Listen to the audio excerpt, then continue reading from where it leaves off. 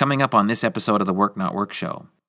I also want to find out from the inside what universities are doing and what their thinking is when it comes to teaching people about computers, programming, all that kind of stuff.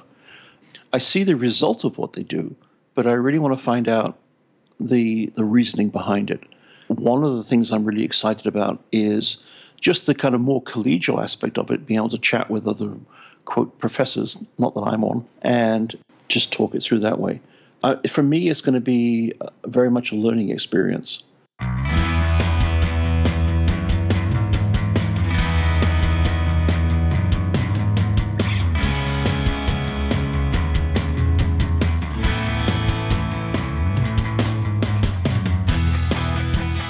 That's Dave Thomas, co-founder and publisher emeritus of the Pragmatic Bookshelf. In this, the final part of a 3-part interview with Dave, we talk about Dave's life after retiring from the Pragmatic Bookshelf. In the first part of this 3-part interview, we talked with Dave about his early influences and his formal education at Imperial College in London, England. In the second part, we picked up the story with Dave's professional path first crossing that of Andy Hunt, with whom he wrote several landmark books such as The Pragmatic Programmer and Programming Ruby, and with whom he co-founded the Pragmatic Bookshelf. In this, the third and final part of our interview, we talk with Dave about his life after retiring from his life as a publisher. We start with his thoughts on agile, as well as the use and value of spoken and written language in the digital age. We talk about society's relationship with the book and whether there is in fact a future for bookstores as we currently know them. We wrap up with what advice Dave can offer the next generation of programmers. And yes, we finally get to the bottom of what's up with that garden gnome and the surprising answer as to who it resembles.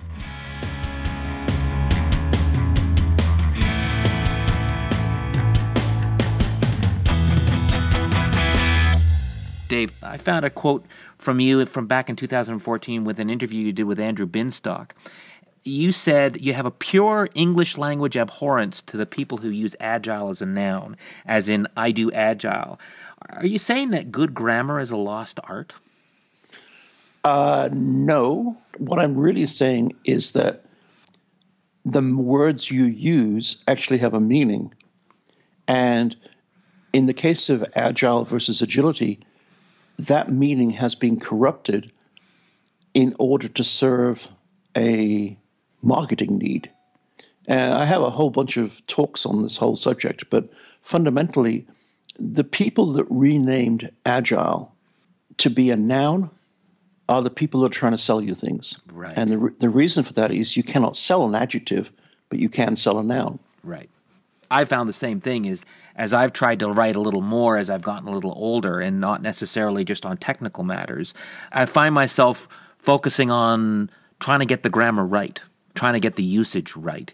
And it's a challenge because for many years, people just didn't give a darn about that, to be honest with you. It was just interesting that you seem to have focused on a grammatical point, but what you're saying is that it was really more a reflection of what was going on in the agile world as opposed to a comment on grammar or the use of the noun as a verb and the verb as a noun, those kinds of things. I'm not a grammar Nazi in that I used to be, but I've learned over the time that the way people speak naturally is actually also a very good way to communicate. Mm-hmm. And so my writing tends to be way less formal than most people's writing because I try to be more conversational in that. And that every now and then means breaking a grammar rule. And honestly, I don't care. Right. I mean, I used to go through all of our books and fix up all those split infinitives. Mm-hmm. And at some point, I suddenly realized that's stupid because no one actually notices, and it sounds very affected if you, every now and then there's an infinitive that if you unsplit, sounds absolutely ludicrous. So, I just gave up with that. And 99% of your audience wasn't even going to know what a split infinitive was. Well, that's probably true. Sadly, but true. But the other interesting thing, I mean, talking about grammar leads me onto vocabulary and English and speaking and everything else. And it was kind of interesting to me that in the middle of what you were saying there, you started to say damn and then corrected yourself to say darn, mm-hmm. right? And that is a tendency that I think is not getting at you here. I'm getting at a society which expects that kind of thing. That really worries me because words have a meaning. Mm-hmm. And if you try to obscure the meaning of a word without actually obscuring it, because everybody in the world knows that when you say darn, what you really mean is damn. Right. Right? Yeah, no, fair enough. Right. Yeah. So it's...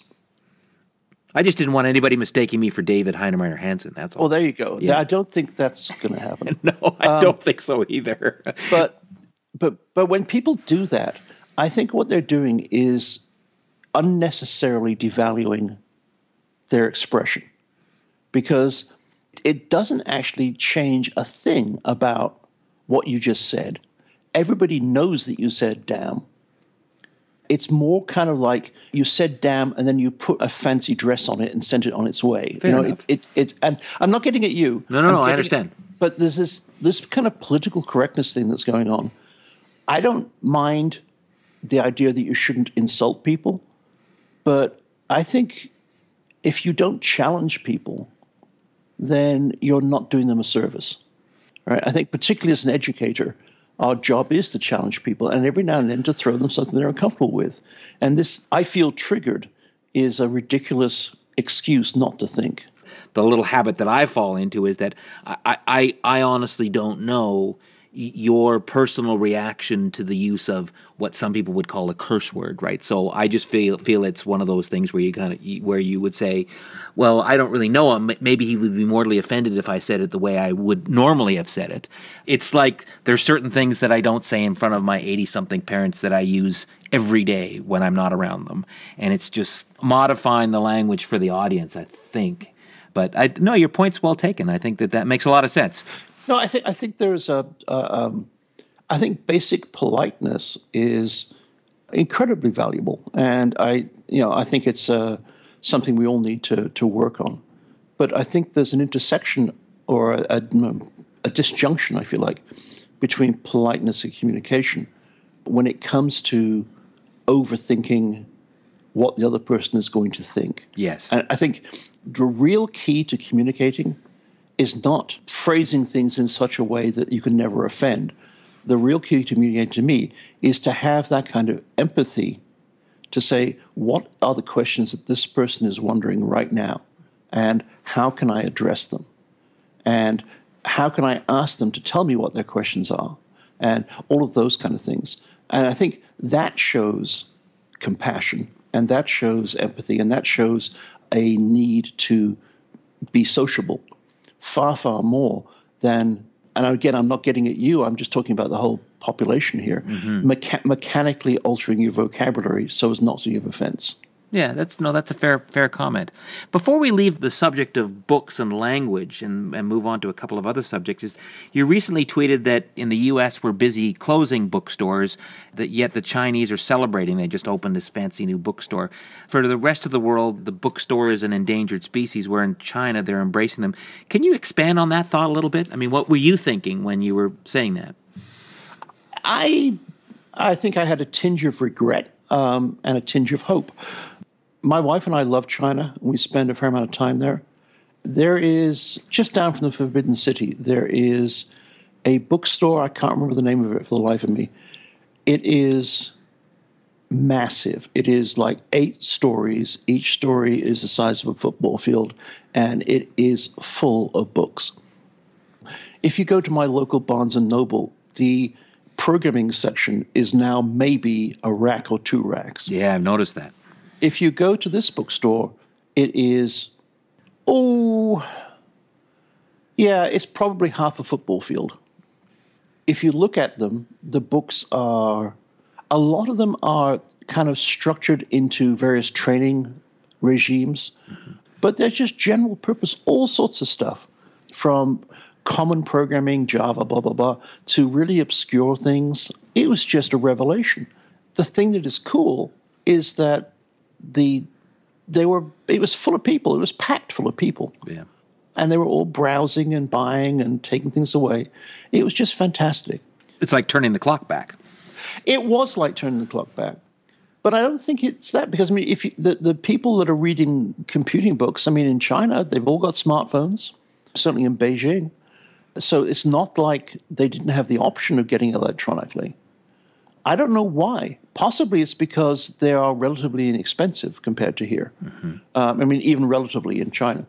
there is some reason that people still like the books. Could it be a reaction to that obviously China went through a period where, during the Cultural Revolution, where there was a real restriction on information? Do you think it's all of a sudden the liberalization of access to information is making people just voracious consumers of it? It could be, but then that would argue that they would tend to go electronic more, wouldn't it? I don't know. I'm not sure. I mean, what you've described in terms of the bookstore in China, I mean, it reminds us of when my wife and I go and visit Powell's in Portland. I don't know if you spend any time there. There's an old-fashioned bookstore. It's monumental in terms of size, and it's always packed. Powell's is one of my favorite places to be, and it's the same kind of thing. It's nowhere near as big as any of the bookstores I've been to in China, but it has the same kind of eclectic set of books in it. And so I very rarely go in there looking for a particular book on some cutting-edge topic. I go in there to browse and relive memories and be tweaked by things I hadn't thought of. So I'll walk out of Powell's with 5 books, and there'll be just 5 totally random, gloriously either obsolete or irrelevant books. And I will thoroughly enjoy devouring each one of them. Well, and I think that one of the attractions of Powell's is the fact that it I know there's an order to the way the store's organized, but it seems kind of random to me. And I just wander around, and very much like you do, wander into a section that, frankly, I would never have gone into in a sort of a Barnes & Noble or a Chapters, those kinds of bookstores, which are very organized and you can go exactly to the title that you want. But the joy of Powell's is that sort of very random organization. Let's just talk about a couple of other things. You said recently that deep in your soul you're a programmer, but it seems like you've spent a lot of time over the years doing things other than that, such as writing books, publishing, speaking, teaching, for example. If you had to fill in your passport application with just one of those titles, what would it be and why? It would be programmer. Actually, it would probably be coder. Even though you've spent a relatively small percentage of your career actually with your hands on their keyboard writing code, or maybe I misunderstand exactly. No, yeah, I don't think that's true. Okay. I am pretty much addicted to coding.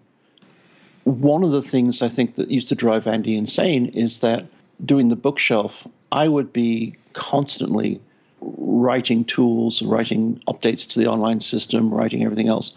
There are literally many hundreds of thousands of lines of code behind the Pragmatic bookshelf that I wrote. The reason I know that is at the core of me is that if I'm looking for like an activity to calm me down or chill me out, I will, some people will pick up a book or some people will start knitting or something, and I will typically reach for a keyboard and start coding. Interesting. It's my kind of like go-to place to escape the world. Wow.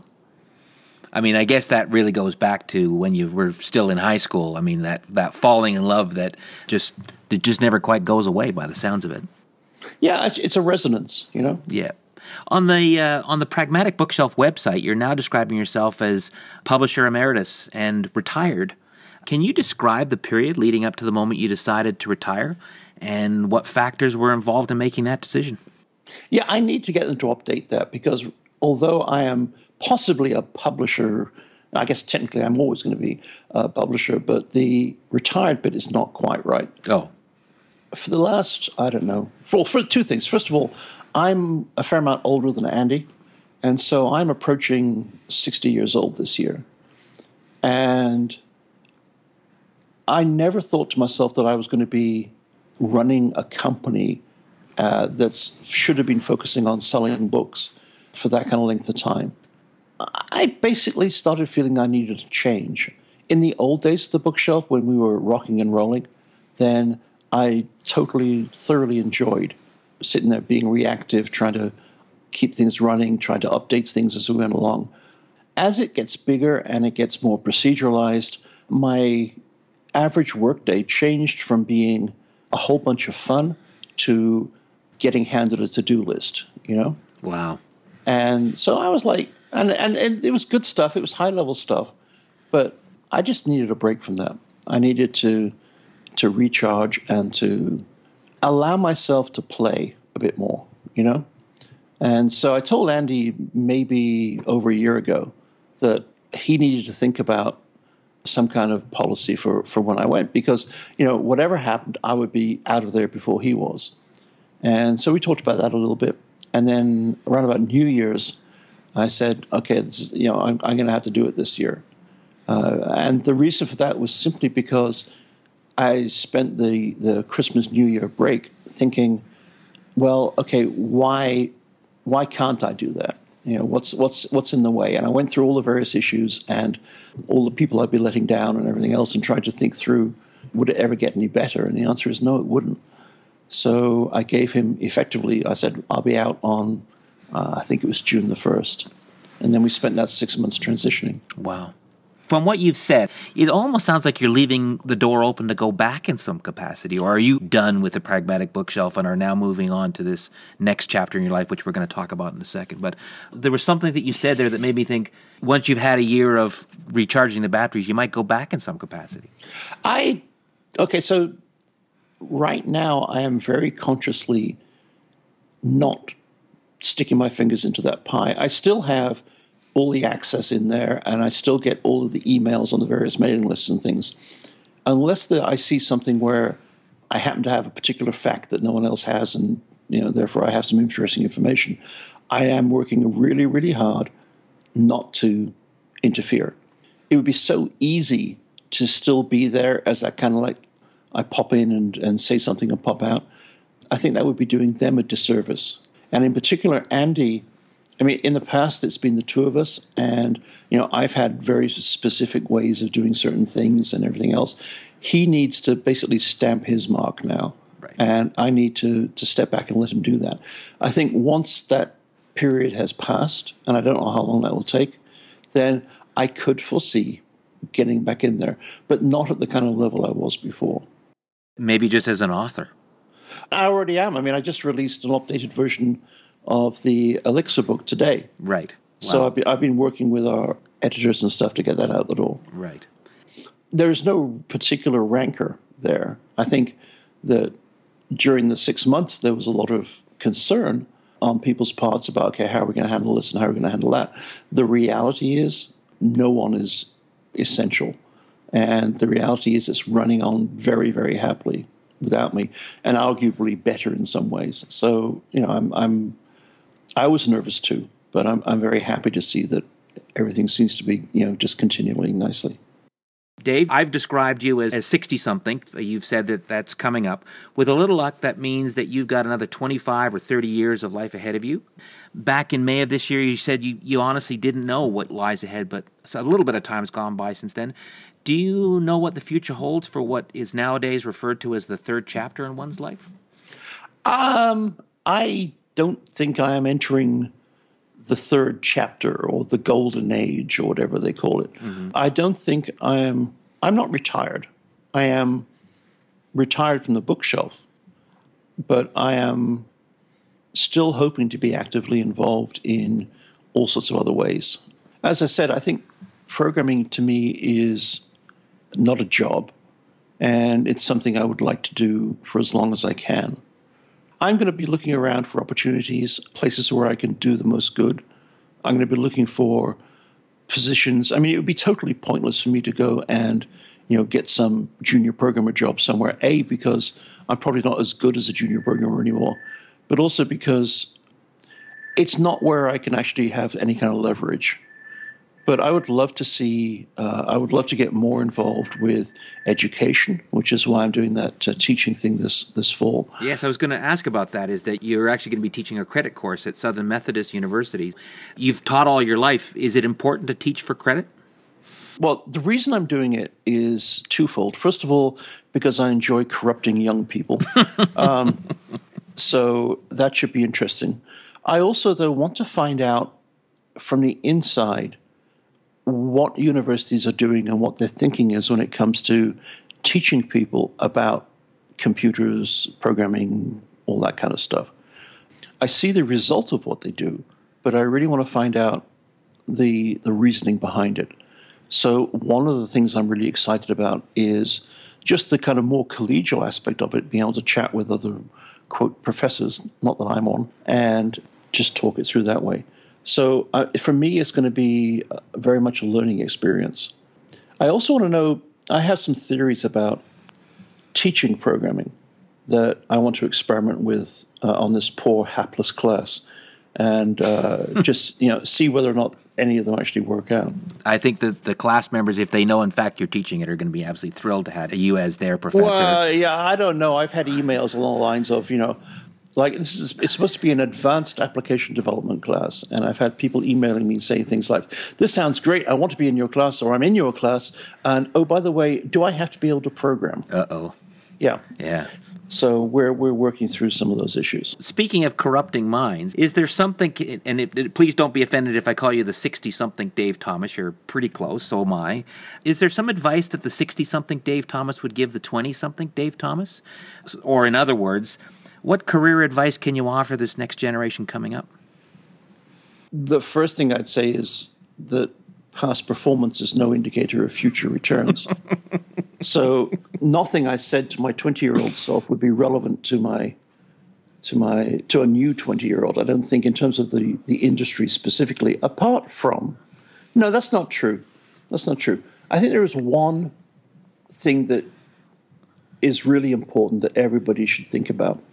And that's something I would definitely say to my 20-year-old self. And that is, what we do in this industry, by and large, is actually very difficult. And it's very challenging, very demanding. People go home from a day of coding, and they're physically tired. It's a tough thing to do. It is. It's stressful, and it has sometimes some really big consequences. It's a job with a lot of responsibility at times. The bridge can fall down. The bridge can fall down, and it happens a lot. And in that kind of environment, you got to ask yourself, why am I putting myself through this? And the only answer that makes any sense at all is because I enjoy it. You're going to be sitting there spending 8-10 hours a day doing something. And that's one heck of a waste of life. You can say hell. I know, you can say hell, Dave. I was just teasing. I was just teasing. It's a hell of a waste of a life. Yes. If you're sitting there doing it simply because it's the job your parents told you should do or something, Right. So I think the biggest advice anybody can receive at this point is do it because it's fun. And when you make decisions on the basis of what's going to be the most enjoyable. Yeah. I think that you can easily say, I've got to move here to get more money or whatever else. If you really want long-term to get value, then don't focus that way. I mean, yeah, you need enough money to live and, buy your toys, but ultimately what you want is to have a life that's fun and full. You've, in fact, gotten to one of the reasons why I started this podcast was I was frankly jealous of those people who seemed to have these really great jobs, but they were all predicated on this notion of they fundamentally really enjoyed them. I mean, you were the third of a whole series that I'm going to be doing. And the first two, one was a drone pilot, which sounds very exciting. And the second is an Olympic-class decathlete who spent 13 years as a professional athlete. And the emerging pattern is they just love what they do. And I think that's going to be something that's going to be evident in all of these people who have these wonderful jobs of one sort or another, is that it's rarely going to be, well, it pays well. It's going to be, I just totally in love with the process and doing it. And I would say the corollary of that is actually don't love what you do, but do what you love.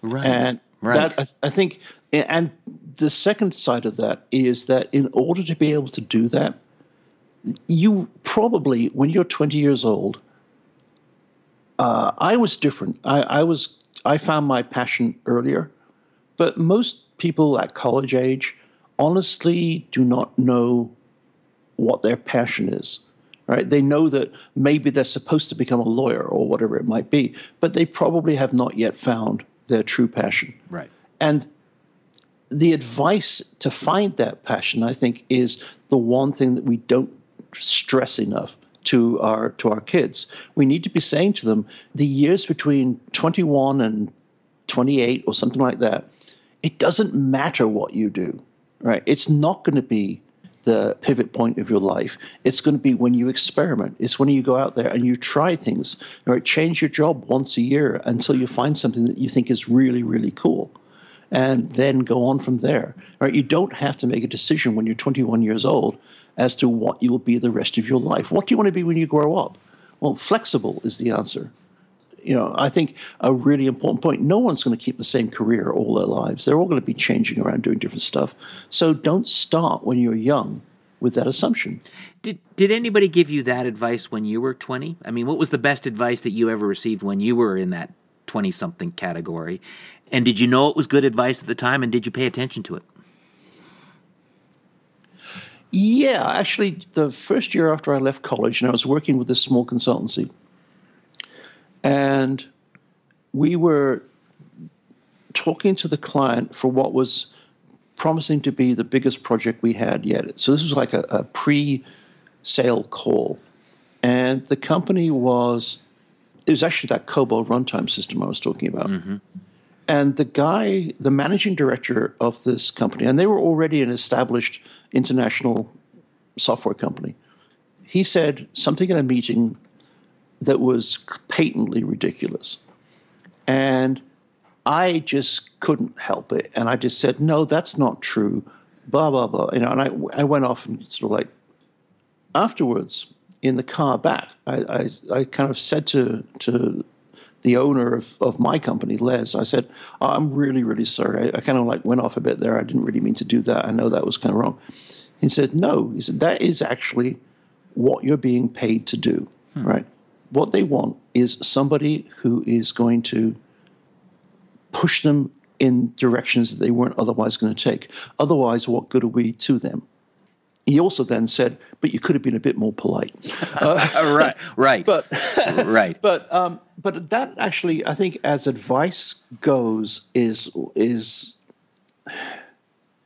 that really did, it changed my life, became a little bit more polite, but it also told me that it was okay not to just do what you're told, that part of the job of being a grown-up is to have a certain responsibility, and that means having certain opinions, and that means telling people what they are.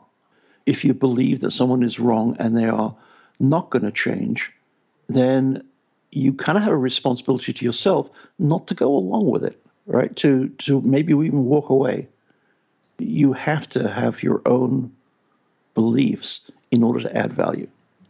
If you look back on your career so far, as you say, you're not retired really, and could do just one thing differently, what would it have been and why? Why would you have done it differently?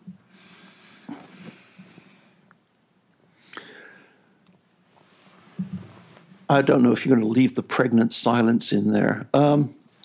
Probably. Good. I think you should do, because there are so many things I would have done differently. I think maybe, this isn't like the one thing, but it's kind of the most recent thing.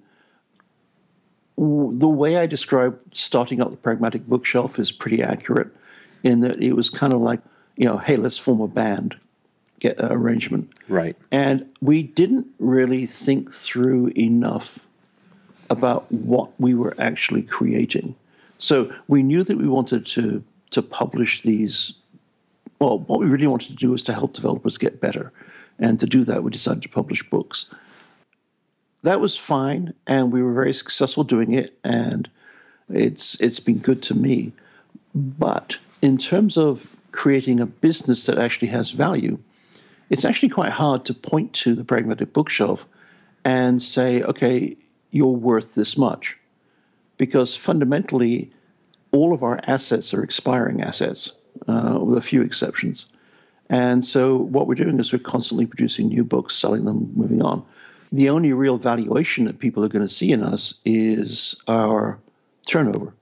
That's so far from the truth, because the real thing about us is that our value is in our editors and in our philosophy and in our tools, and the fact that if you were like a large publisher, if you could take some of this stuff on and bring it in board, it would double your productivity or whatever else. That's our value, but because we didn't think about that up front and we didn't package it that way, then it's kind of frustrating sitting on this, this wonderful thing, thinking, no one's going to get to see that because we messed up with the way we structured it.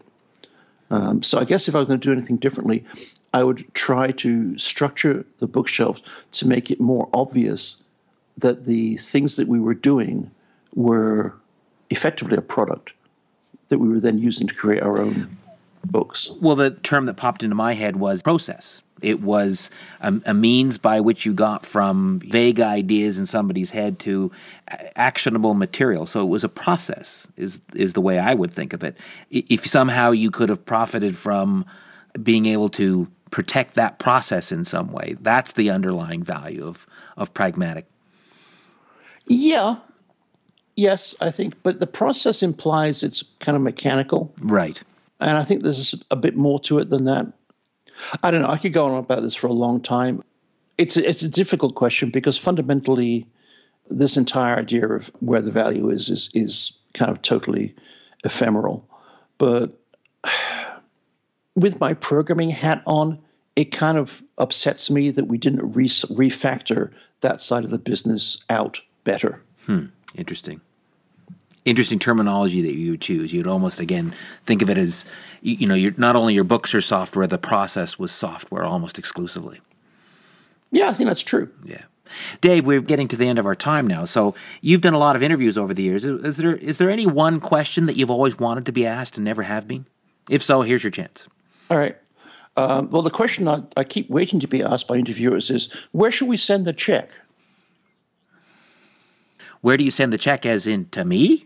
Yeah. No, other way around. He said, what question would you like you to ask me? Oh, okay, I see. Right. Okay, I'm with you now. Right. Okay, I'm with you now. Yeah. No, I think I just like doing it because, I was talking about the inner tennis and the way that when you speak things aloud and listen to yourself saying them, you kind of like think about them in a different way. And quite often I find myself during these discussions actually rethinking some of the things that are kind of implicit in the way I do stuff and going, that's not true anymore. Or, I should do that differently. And so I actually learn a whole bunch every time I open my mouth like this. So really, I just appreciate the opportunity to warble on and on. It's been fascinating, Dave. I mean, you have been incredibly generous with your time, and I could go on for hours. I know that you don't have that kind of time, and maybe somewhere down the road, as things have evolved, we'll get another opportunity. But today's discussion has just been an eye-opener for me and very informative, and I think our show's listeners are just going to be fascinated by the things that you've had to say. Do you have any final thoughts that you'd like to share with the show's listeners? Oh, Lord. No, not really. I mean, I think my big closing line is always remember to have fun. Mm-hmm. And I think that's the one I'll keep repeating until I die. I have one more question. All right. What's the deal with the garden gnome? The garden gnome. So at one point, I needed a placeholder image for something. I can't remember what it was. And I had that little garden gnome sitting on my desk because someone had given it to me, as one of those kind of like, what do you get the guy who doesn't really like things for Christmas kind of thing. Right, sure. So I had that sitting on my desk, and I just took a picture of its face and used that as the placeholder. That was about it for a long time. And then in the Pragmatic bookshelf, we did a lot of our we had this kind of running joke about having a team of gerbils in the background. I remember reading that. Right. The gerbil, in fact, that's found its way into the user interface somewhere. Oh, it does, yeah. Yeah. The gerbils are in the back producing your copy of the book, that kind of thing, something like that. Yeah, that's right. Right. And every now and then you'll actually get an email from one of the gerbils saying you have a book ready and this kind of stuff. Right. So that was kind of cool. And I kind of felt that when I went independent of the bookshelf, I needed to kind of like, move beyond the gerbil. Mm-hmm. And at that point, I looked at my garden gnome and said, you're it. Well, that harkens back again to your English heritage, because I think garden gnomes are a lot more popular there than they are here. They are. And not the joke item that they are here to a large degree. Well, yeah, I mean, they are a little bit. But yeah, I mean, it's still... And the other thing is, it actually looks remarkably like my mother, but don't tell her, okay? Oh, okay. Well, Dave, thanks again. This has been absolutely wonderful, and I really appreciate you coming on the Work Not Work show. This is going to make for an absolutely dynamite release that will be out in the next week or so. I really appreciate the opportunity, and I got to tell you, this has all been not work. So thank you. Excellent. Thank you, Dave. I appreciate it.